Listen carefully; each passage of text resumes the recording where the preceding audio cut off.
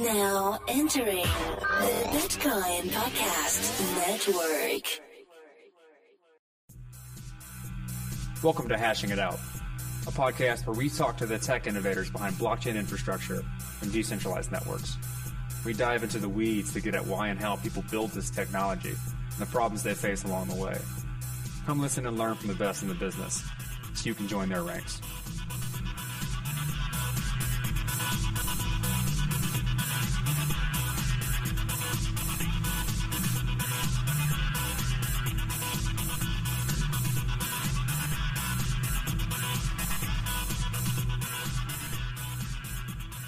All right, guys, welcome back.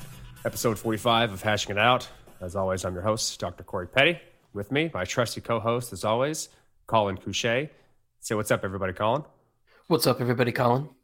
And today's, I think I said, episode 45, and we're having another repeat guest today, which is always awesome.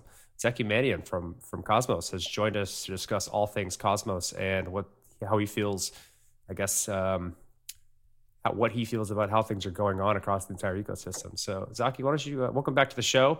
For those that haven't listened to the previous episode, give our audience a quick introduction as to kind of who you are and what you work on. I'm Zaki Manian. My title right now is Director of Research at Tendermint. I have been involved in the Cosmos project basically since its inception. I'd say my biggest contribution was shooting down a previous version of the design and pointing Jay and Ethan in sort of a good direction that ended up turning into Cosmos. I was the first person who funded the project, and I had joined the team in February of 2018, and I was basically responsible sort of for making sure launch happened. And so launch is over, and now I'm have my fingers in a bunch of different pies.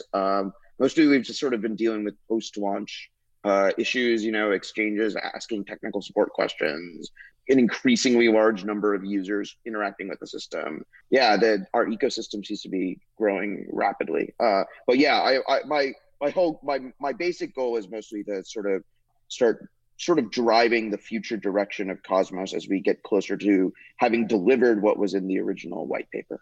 So before we dive into kind of what Cosmos is and things of that nature, I'm actually kind of curious based on what you just said. Can you talk a little bit about what it's like after launching mainnet? Because right now I feel we have a tremendous amount of projects that are very trigger shy. They're afraid to put something on mainnet. They're afraid to launch. Everything's in beta. And can you speak to kind of the trials and tribulations or things you thought were a big deal that actually weren't a big deal as going into mainnet, and kind of how you felt the community has responded to those things? Okay, so I'll just preface this with, I gave an entire talk about this at MIT Bitcoin Expo. Awesome. I'll link that in the show notes. That people really love. And it was a little bit my victory lap it was right before launch, but it was largely my victory lap on how we've approached getting to launch. And yes, this was my responsibility. And I think this is the challenge is, we are building incentive design is probably the most powerful thing in the entire world. We're 10 years in, and Satoshi's incentive design is is essentially manipulating 1% of the world's electricity output. So we are definitely creating powerful, difficult to control systems that operate in an adversarial environment. So I can totally understand why people don't launch. I will also say that I have learned more about this system in the 6 weeks that it has been live than in the previous 3 years that we thought about it. And so our biggest, to me, the biggest reason why we wanted to launch, the biggest reason why we thought launching we feel like every step of the way, we released everything as soon as we were sure that we were not going to deeply regret it, or at least reasonably confident. As long as the minute we were 70-80% confident that we were not making a horrible mistake, we pulled the trigger. And my approach to things was always to push.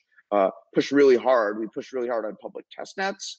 We pushed really hard on getting releases out that encouraged other people to build on us.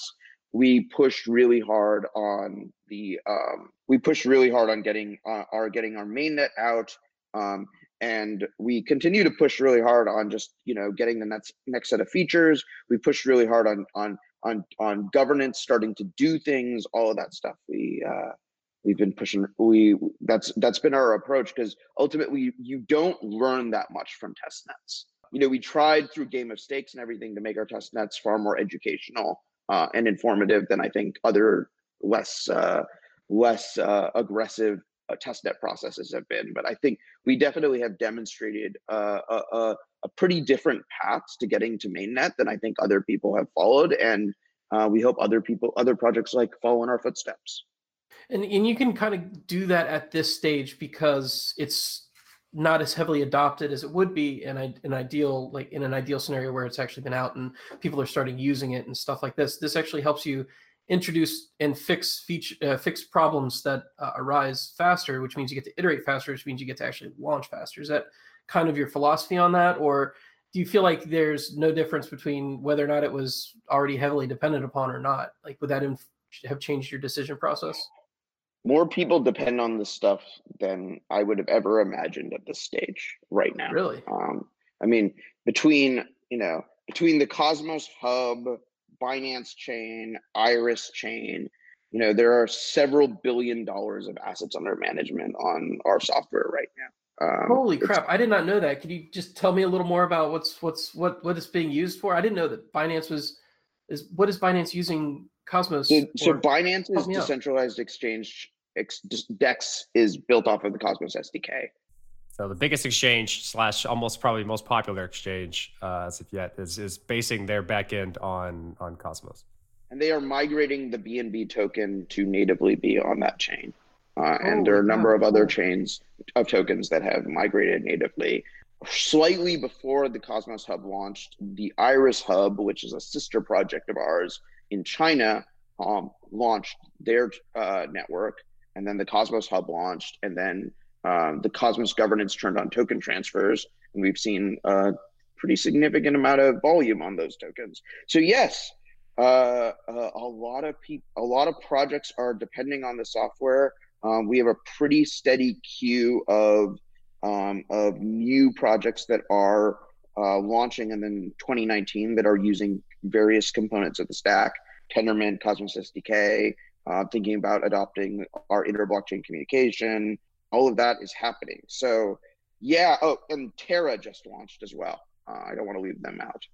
Another, very valuable set of assets. So we have a rapidly growing set of economies built on top of the Cosmos stack. I would never have imagined in my wildest dreams how much has been built on top of us that is live. Yeah, I mean, Binance alone, that's tremendous. I had no idea that it was being leveraged in Binance.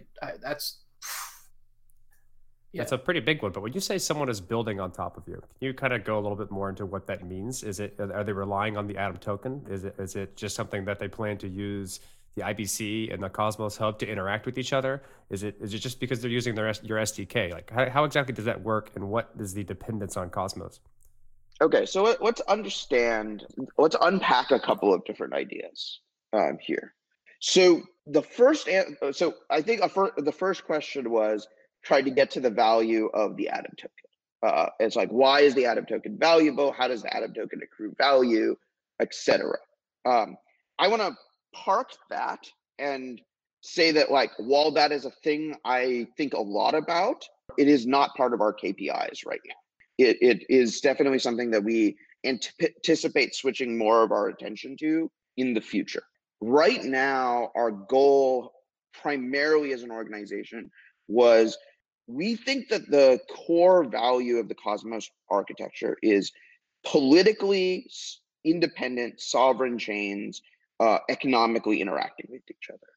So what we have done is first built the technological infrastructure for sovereignty, and then build the technological infrastructure for interconnectivity, and then we get to the value capture part. So the part that is reasonably mature and extreme and production ready is this capacity to build your own sovereign chain. And I think one of the virtues of that architecture is seeing users like Binance come on, build a chain that meets their needs, that works for their token holders, that works for their business goals using our technology stack. And so that's the key piece. And in parallel, our team is working very hard on specifying and then implementing the inter-blockchain communication piece, which will then allow all of these pieces to become linked. And then we get to this question of how do different sets of token holders accrue value in this sort of new, faster, more innovative blockchain economy that we're building. Okay, that is great. I think a good way to kind of segue into that is, how are you differentiating yourselves from some of the more popular similar type things coming online? Like, can you explain yourself as to like, why are you different from ETH 1.0, and then how are you different from Polkadot? How are you different from like maybe like something that's completely off the walls like Ripple, and then how are you different from ETH 2.0 as they then move into somewhat of a similar type architecture? Yeah. Okay. That's a lot, I know. Lots of questions. Okay. So, and I'd be happy to kind of go through them. Why don't I propose an order? Yeah. How we're different from Ripple, ETH 1.0, how we're different from Polkadot, and then how we're different from ETH 2.0. I think that's a great way to do in that. that order. Okay. So I'll start with Ripple. The sort of core differentiator, I mean, there's lots of differences in software architecture and everything, but probably the biggest differentiation between something like Ripple and something like Cosmos is we believe in a crypto economic security model where there is value that is collateralizing the security of the network and the security of the operations of the system. And what an atom fundamentally is designed to be is kind of like a really good form of collateral. It is it is crypto capital that you lock up, earn various cash flows on as a result of making decisions that contribute to the security of the network. And that if those decisions are go awry, if your validator gets hacked, if your validator misbehaves, that capital gets destroyed. And atoms, in my mind, are the first asset with this set of design goals in mind as its sort of core value proposition. And so this, which is really different from what Ripple is trying to do, where the security of the Ripple network is sort of anchored by reputation, and XRP is essentially is a medium of exchange on that network. So really different value proposition there. So then we go to ETH 1.0 and the sort of difference between ETH 1.0 and Cosmos. So I think the way that we think about ETH 1.0, and to a certain extent, you know, the next three, ETH 1.0, Polkadot, and ETH 2.0, as being variants on this idea of trying to building a system in which, yes, you have programmability, but ultimately there is one common blockchain. There is one place that all of the stakeholders have to coordinate around. Upgrading and evolving the system over the time is this large-scale coordination effort.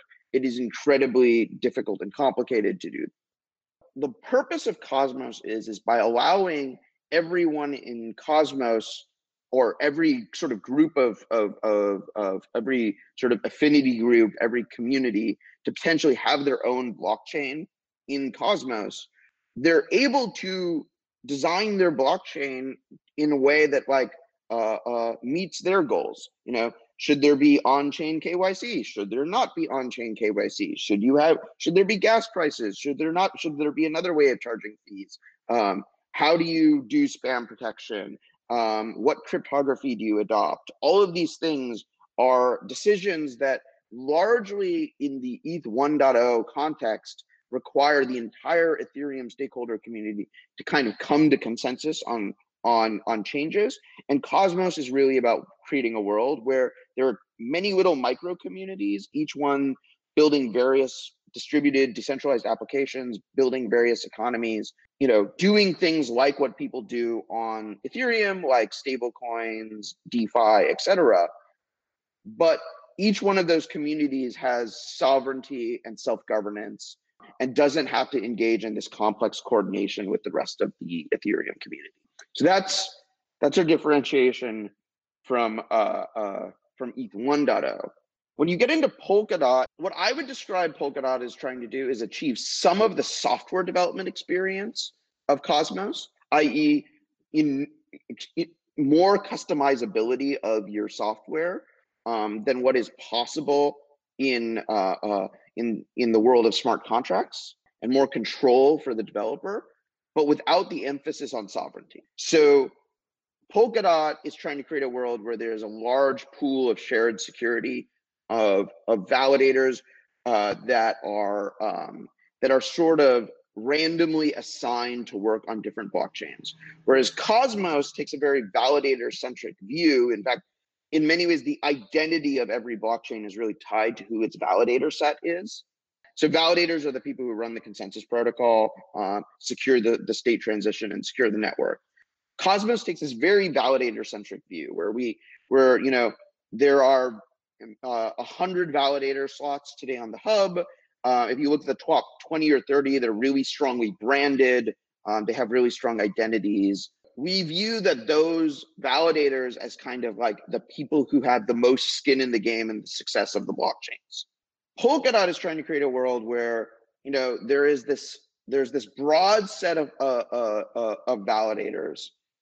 Token holders have a lot of control over who that validator set is. They're randomly assigned different work. You don't as much have like a single validator that is like has affinity with a given chain, though you have that a little bit. They have this role called collators, which are designed to be sort of very chain specific. And so it ends up with a system that's going to have a very different feel. Polkadot also has made very different technical choices from Cosmos. They are taking a much more sort of big bang, build a very complicated system in one big go and release it to the world. Whereas the Cosmos approach has really been incrementally releasing functional pieces that can be adopted and deployed in production of our system as we go. And then how do we differentiate from ETH 2.0? ETH 2.0 is largely a system in which, again, it is like Polkadot in the sense that you have this large pool of shared security. You don't have as much emphasis on the branding and identity of the validators. Instead, you have stakers who again are largely participating in random assignments to shards. Shards are undifferentiated from each other for the most part. You might have little economic sort of assortments of all of the makers, all of the DAI activity might end up on like these three shards, but largely the shards are similar to each other. They are both Polkadot and ETH 2.0 are focusing on this sort of very abstracted base layer of the software, where basically what individual chains are at a very fundamental level is a WebAssembly environment plus execution environment plus a consensus algorithm. And Cosmos has mostly been focused so far on sort of native development in Go rather than going all in on WebAssembly. I would say those are the big differentiators. But you can especially think of ETH 2.0 potentially as a way of building. So we call these things Cosmos. We call the places where smart contract execution or economic activity primarily takes place zones, and we call the simpler parts of the system that sort of focus on the interconnection between these different pieces hubs. You can think of ETH 2.0 as a kind of super next generation hub or zone. So let's rewind a little bit to the Polkadot thing. Polkadot has a lot of particular roles in that in their design. You mentioned one, collators. They also have this idea of fishermen. I don't know if that's still in their spec. It is. You are, instead of having these vast number of roles, you have these validators. Instead of a validator set, you have a validator, a particular, I guess you can call it a validator set, but particular validators who are staked in the actual success of the chain from what you just said. That seems to simplify the design a great deal, but what impact would it have on scalability? Let's say that the particular chain starts getting extremely popular, and then its transaction fees are starting to rise, and it's impacting its ability to actually deliver on some of the things that it's intended to do. Would the design of the, I guess, hub and spoke is actually kind of seems reasonable comparison here. Is that correct? Would you be able to validate across multiple copies of the same chain, or transfer assets between different chains? So basically, can you kind of do a sharding scenario, I guess, using the Cosmos model or not? Okay, so here's how I define sharding, and I differentiate it from the Cosmos model. So we have, in Cosmos, we are focused on two things. One is interchain connectivity between, interchain interaction between, or cross-chain interaction between sovereign chains. And then I've been doing a lot, like this is specifically something I've been working on, which is what I call cross-chain validation.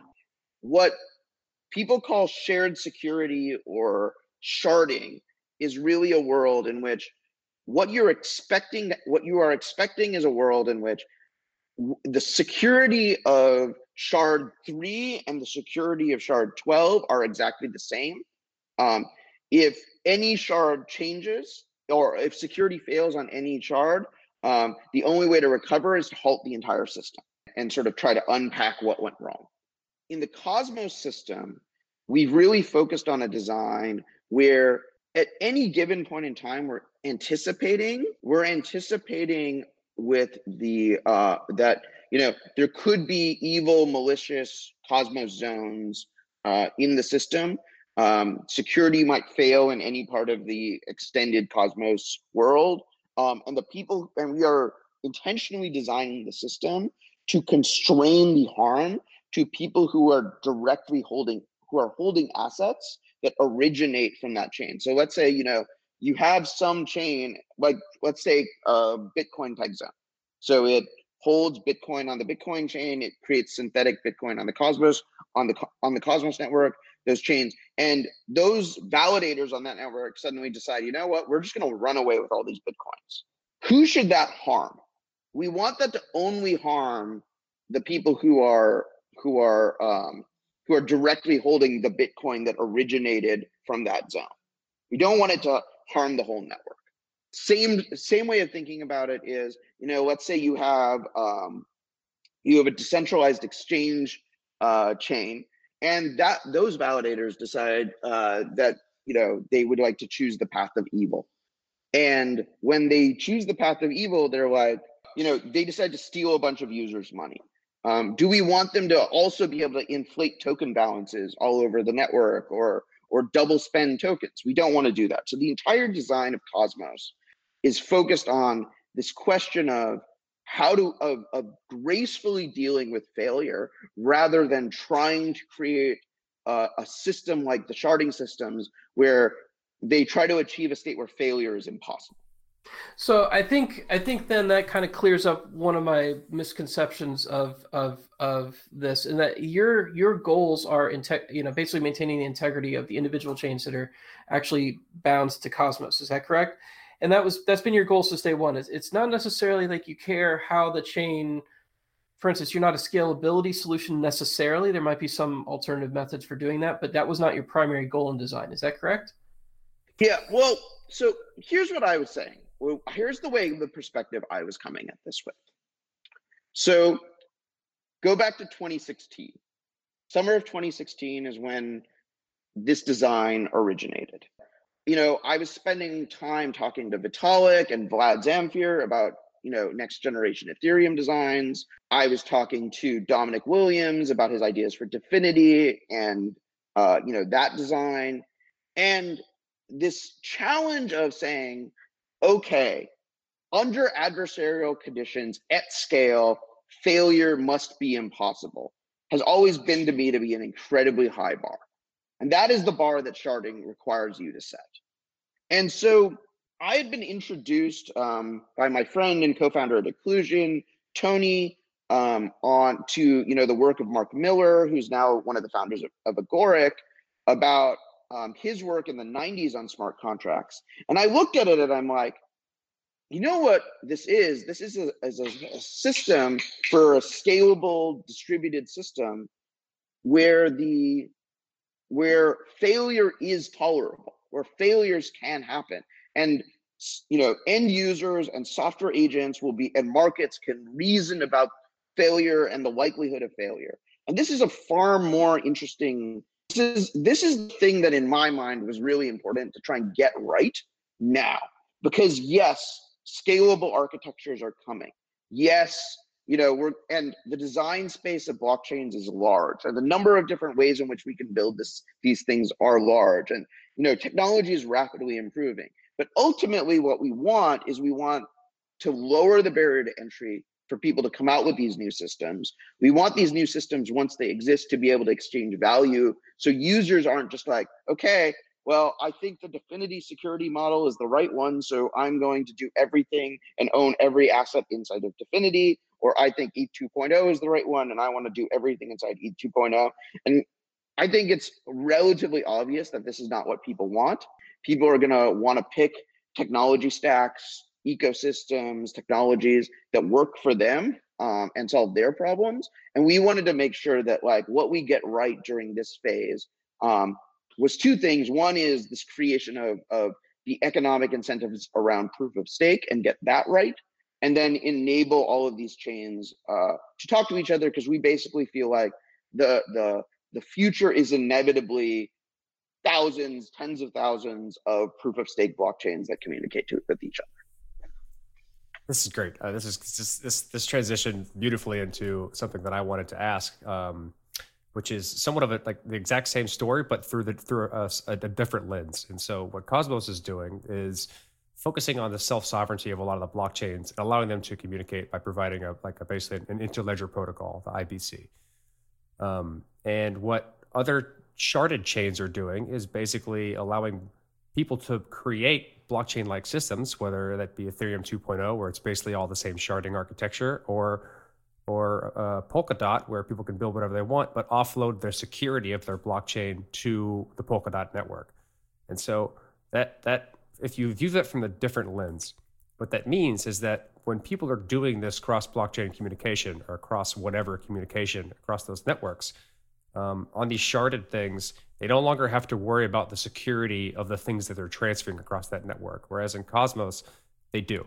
So if someone, it's like the Binance chain communicating with a completely different chain, has to really, really care about the security model of that individual chain they're interacting with. So at the cost of self-sovereignty, and this is a lesson that's ripe throughout the entire ecosystem.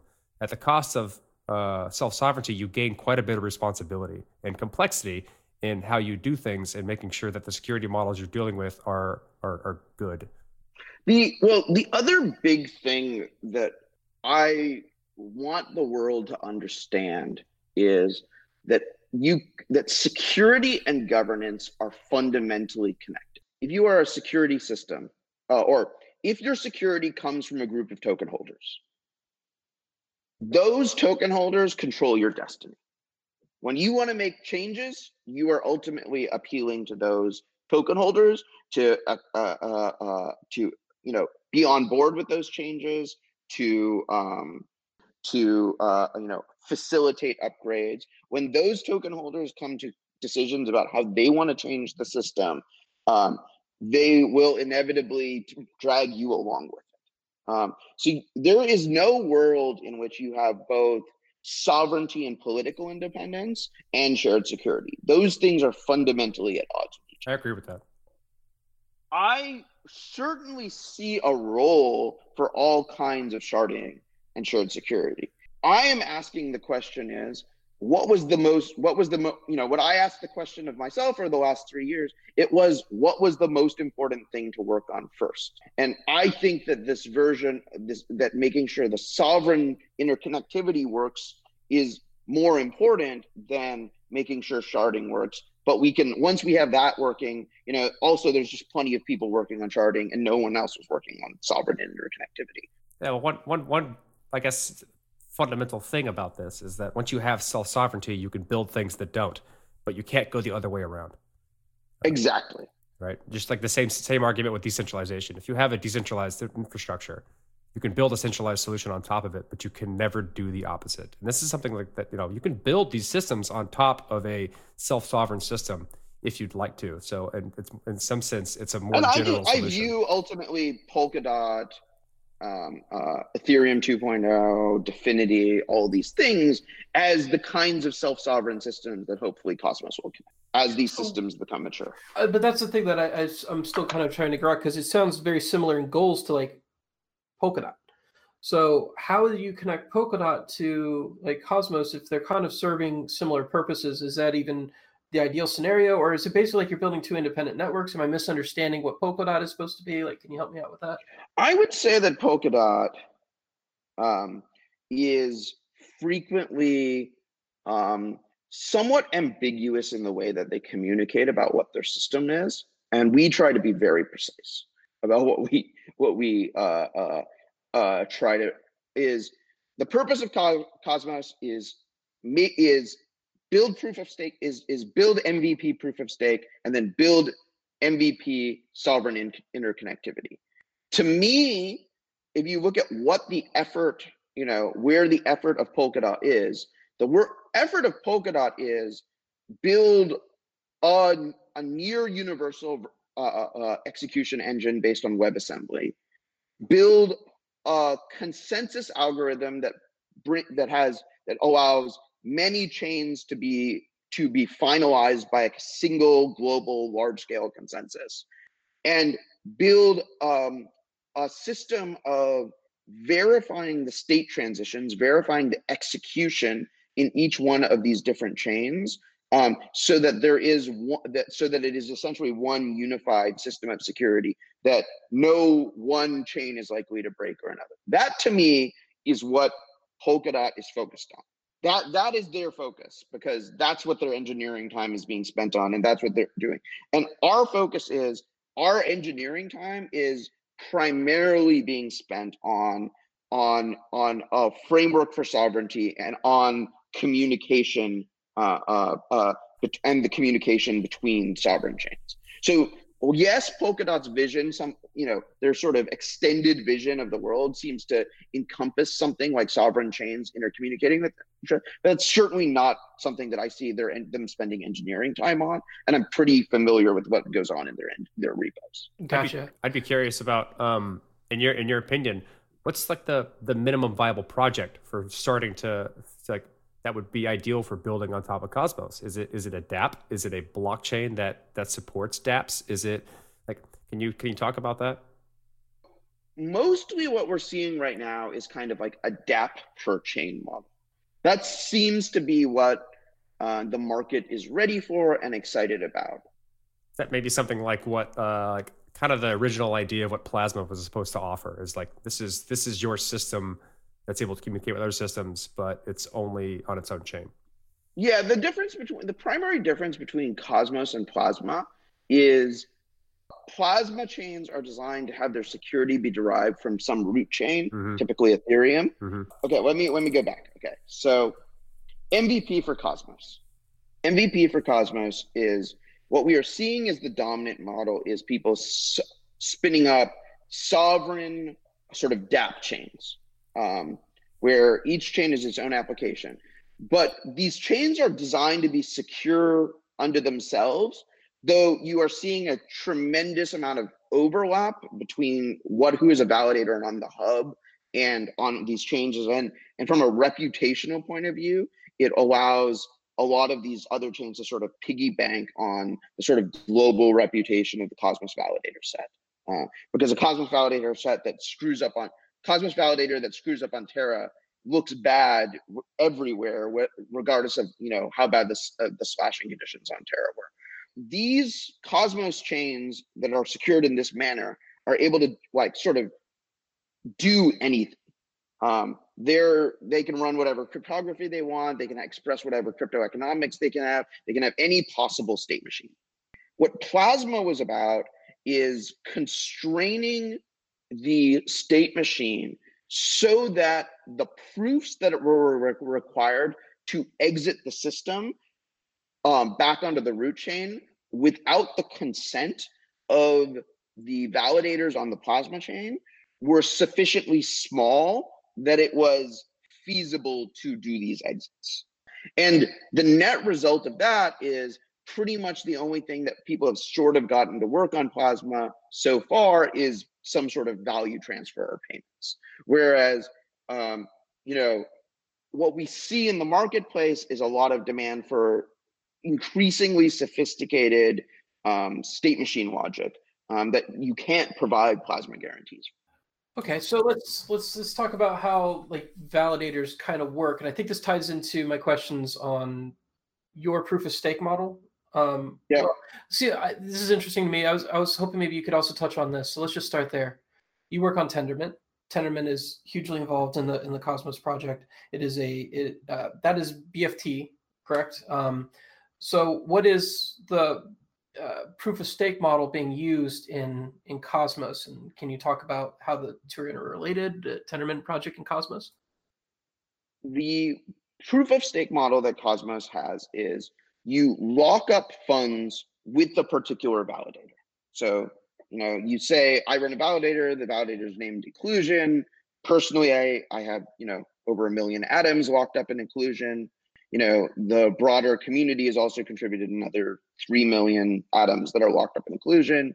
If Inclusion were to fault, all 4 million of those atoms would all be slashed by 5% right now. And slashing is the tokens are destroyed.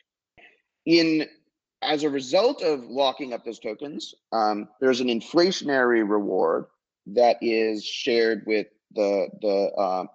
with everyone who has bonded tokens that's distributed in protocol on every block.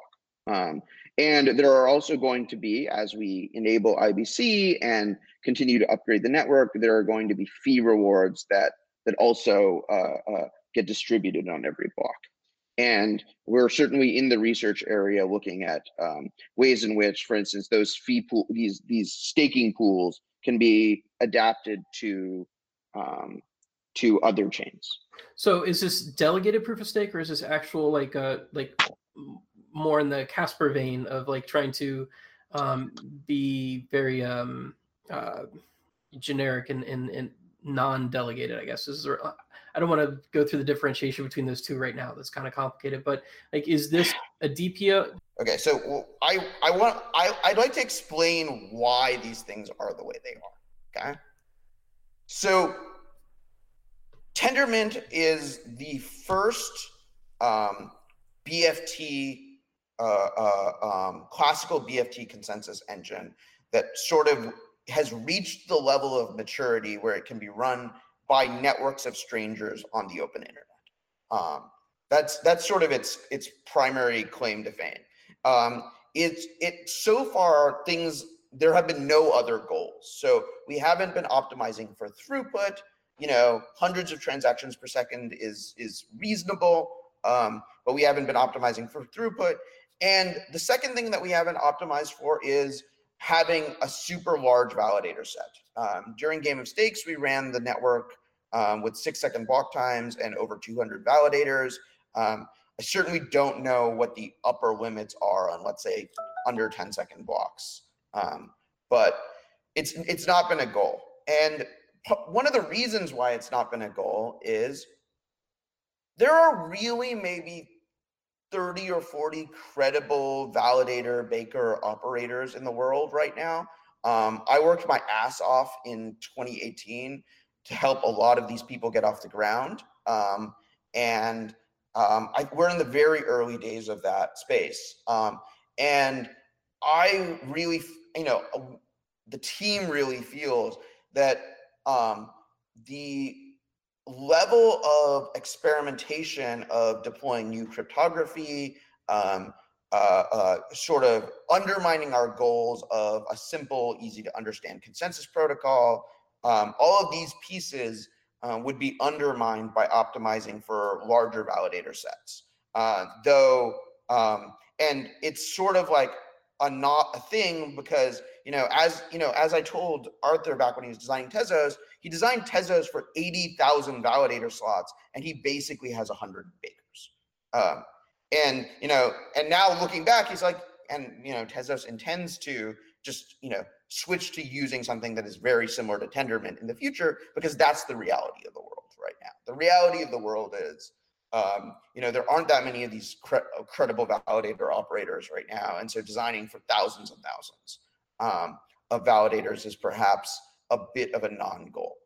And so the way in which Cosmos is sort of designed is, okay, so given the limited validator set, what we want is every validator set to represent a staking pool that is made up of many users. We want to have the economic relationships between those staking pools to be operate in protocol, so you don't create like what we've seen in Tezos, where, for instance, bakers have to do out-of-band business development in order to increase their self bonds so that they can continue to grow how much they're delegated. We didn't want to do any of that. So this is why we designed our staking system the way it is. So far seems to be working as intended. But it's basically designed for millions of Atom holders to economically interact to help decide what validators secure the system and to be first-class economic participants in the system, and then have a relatively small number on the order of hundreds of consensus operators. All of this could change in the future, we could, as proof of stake continues to grow, the number of credible validator operators might get into the tens or hundreds or the hundreds or thousands of, and it might be of interest from the Cosmos Hub to increase the size of the validator set. And I know what those technical trade-offs look like. So do you have a capped validator set? Is that what you're saying, or am I misunderstanding? Yeah. So at any given point in time, the protocol has a cap in it. Right now, the cap on the hub is 100. Does that change with the number with demand, or is there any sort of like? Right now, the primary mechanism by which it changes is governance. Okay. So they would be voted in, basically. Oh, we need to. Well, you would vote to increase the cap. Yes. Okay. So my question is, what if somebody? So again, I don't want to be too harsh because I know this is still like. Probably some of these questions might not be even answered yet, and we'll see how they play out in reality. But like, how do you stop like cabals from like deciding to attack the Cosmos network by preventing them increasing the validator set, which then prevents the network from actually growing in the way that it actually needs to in order to facilitate the amount of players, or just to block other people from coming into Cosmos so that their particular thing that they've invested a heavy amount of money in can succeed. This is kind of leading to my questions about DPoS and like how that works. Now, I'm not sure, you haven't said specifically DPoS, but that was my understanding, and I could be completely wrong. So DPoS, which is sort of the BitShares EOS protocol, functions and feels really different because there's no lockup of capital. Typically what you have is the capital in the system is voting for validators. That capital doesn't become bound to that validator in any way, shape, or form. And the Cosmos mechanism where we're bonding to the validators, and basically you get to switch validators basically twice every 21 days at most. It creates this sort of, it's this very weighty decision on Atom holders about who exactly they choose to bond with. Now you've integrated KYC elements into the Atom holders, is that correct? Or no? Nope. So why can't I just have 1,000 like potential Atom holders, which can be used on the network then? So now that transfers are enabled, the number of Atom holders, there were 1,000 Atom holders roughly from the fundraiser, but now the transfers have been enabled, the number of Atom holders is increasing. So like kind of like to get to like your question about cabals. Yeah, So, that's what I was kind of leading into. yeah. As well. Syndicates, cabals, all of this stuff. So on one hand, okay, so I run one of these validators, and I think a lot about, I like live the economic incentives just like day by day. Okay. So what are my economic incentives? Certainly my economic incentives are to grow my delegation, to generate. So what are things that like increase expected value for me? So the first thing that increases expected value for me is obviously, increasing the value of atoms in the Cosmos token. Market cap is obviously a big factor here. The value of the atom token, helps define the economic incentives, and it's great to actually have a number there now, of what we think that value is, of what that value is, and of what the market thinks the value is. And I think anything that makes the system feel like, this entry into the validator set, participation in the economics of the network, participation in governance is constrained to some select few who happen to get into the fundraiser or whatever, obviously I think undermines that value. And so I think it would not be in my interests to sort of close the doors behind us. It was also really important to me that when we started out the network, we did it in a very decentralized, in like the most decentralized fashion that has ever been done, so that everybody who, even looking back at the history of the network, will always see, okay, this was like an organic process of building the Cosmos Hub. We also have seen, we saw during our game of stakes experiment, so during the game of stakes system, we did a KYC process for participants as kind of like a weak anti-Sybil mechanism. And, when I was doing the KYC, I saw, I think it's kind of odd that there are all these women from Southeast Asia signing up for game of stakes. I don't think these are actually like authentically the players. But I'm like, I let them all in because I was curious to see how the system would behave, if there was, a large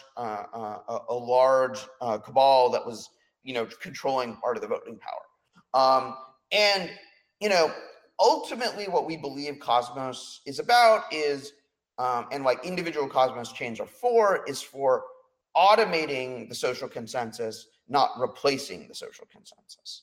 So in Game of Stakes, we saw the network actually hard fork out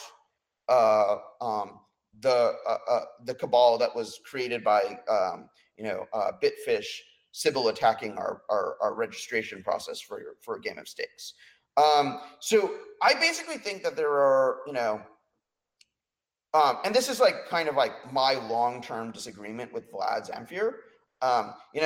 In physics, they model a cow is a frictionless sphere. That's not accurate. That's our ongoing joke for physics jokes. Yes. And there's an ongoing joke. I feel like a lot of sort of models of oligopolistic competition in proof of stake model these systems as if there are no external factors, and there is no underlying social consensus. All there is just this blockchain. All there is the economics incentives of that blockchain. Your goal is just to acquire as many tokens as possible, and that's obviously not the case. No, the value is not in people don't want to like your desire to acquire tokens is proportional to the desire of other people to want those tokens and find them useful.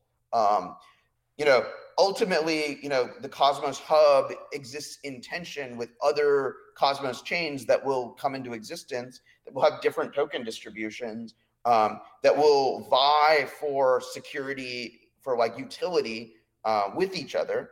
And if the Cosmos Hub is not able to maintain a credible amount of decentralization, security, social scalability, it will fail and it will be replaced by something else, with similar software, but with a better group of people involved. Yeah, and that's or maybe an endless cycle by which these things come into existence, centralize, fail, and are replaced. So they're trying to build an ideal, assuming that people want ideal. When people will obviously use this if this is the ideal system, but oftentimes, we're dealing with human beings who have emotions, who don't operate it logically, who don't care about the same things they care about. So you could develop even an ideal system where competition is pretty much game theoried out to be perfect, but there are external factors that somebody might even create their own thing and they want to take this one out and that kind of stuff. So it makes sense to me that you can't develop around a closed environment. I feel like they are trying to do. Not that it's a bad goal. In fact, it serves a very good purpose in that if you were to have your own chain of truth, like that would be kind of the way to go about it. But that does not mean it'll be the only chain of truth. And it does not mean, and once it's out there, it's something they got to compete with. So, I love this conversation, by the way. We are kind of running short on time, but there's a couple things I really want to touch on. We do want to get into what you're going to do at Blockchain Week. But I think something that's missing from this conversation is what it's like to develop on Cosmos from a user's perspective. Like, not everybody's got to know these details as deep as we know them. If somebody has an application, you basically said one application per chain is kind of the model you've seen being adopted. What do they do? What is it like? How do they get onboarded? How do they start participating in your network? Do they need to be a validator? All these kind of things. So the typical process of onboarding, of building a Cosmos application today is most people intending to launch a sovereign chain. They take a design that they've either built for Ethereum or some other platform. I've seen applications be ported to the Cosmos SDK, which is our system for building blockchains, in as little as a couple of weeks. It's just incredibly gratifying, we saw Binance kind of go from starting to work with the SDK to having a launched mainnet in the matter of just like 4 months. And so the Cosmos SDK is just an incredible accelerator for blockchain secure application development. And so like the model is you go out, you build your application, you find a validate set, and you launch it. Now, so far we haven't seen we've seen a whole spectrum of, the validator set is 8 nodes all run by us, to, Cosmos SD, the Cosmos Hub, which is a sort of open free-for-all, to something in between, where you have some validators from the hub, some validators by the organization, a split of voting power. We're seeing all of these models in the Cosmos SDK. I hope to see a lot more experimentation. I expect to see more token drops to atom holders. I expect to see lots of other. There's lots of ways of there's the design space of creating Cosmos chains is huge, and like setting up their economics and creating validator sets is huge, and I'm expecting to see all possible variants. So where do they go to get started? Where do people go to find out more? Because that device is so huge, they got to go somewhere to start learning. The best place to start is just start building your chain on the Cosmos SDK. We have a name service tutorial in the Cosmos GitHub that is usually where people get started. Oh, great, nice. And how can people reach out to you? It's a simple example of building one Namecoin-like application. Yeah. Well, before what's your activity going to be like over at Consensus and our Blockchain Week? How are people going to be able to? What are people going to be seeing at your talk, for instance? You give us a preview on that? I'm just involved in a huge number of events. It's a big week. This is why I call it Hell Week. Yeah. I think I've been to every Consensus. This would be the first time. This would be the first one that I miss. But I'll be there during the week. Yeah. So I've been to every Consensus. I've been to every New York Blockchain Week. So I call it Hell Week. But there's a small scalability event on Monday. On Tuesday, I'm I'm on a panel about community, and then giving a talk for 15-minute talk. Like Jay's part is 15 minutes and my part is 15 minutes. And I'm going to be talking about like what we've learned about sort of token economics proof of stake design, sort of in the since we designed the system and since we launched the system. I think I've been thinking a lot about sort of yield on capital assets and how different kinds of proof of stake systems are designed to provide both adequate yield for security, incentives for people to hold that asset versus other assets, how tokens, there's just a lot to be thought about in the space of token design. And Cosmos is a great toolkit for experimenting with this. So I'm going to be talking a lot about that. I'm speaking on Wednesday at a Solana event on validators. And then speaking at Token Summit. And then on Friday, Gauntlet has organized another event about validators. So I'll be speaking at that. Well, I'm glad we caught you while you're still fresh. So this will be releasing probably right when it's starting to kick off. So thank you for coming on. How can people reach out to you? How can they find out more about Cosmos? What would you like them to look at and interact with you? I'm at ZManian on Twitter. That's usually a good place to connect with me. Come hang out in all of, cosmos.network. We have sort of a community page for the hub. There's lots of places. You can find me at my validator, Occlusion.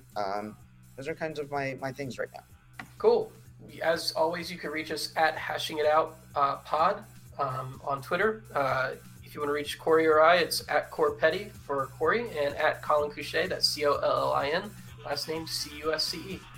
And thank you for coming on, Zaki. Appreciate it. It's always a blast having you on, dude. You've got a lot of information in that head, so appreciate it. My pleasure. Thanks for having me, guys.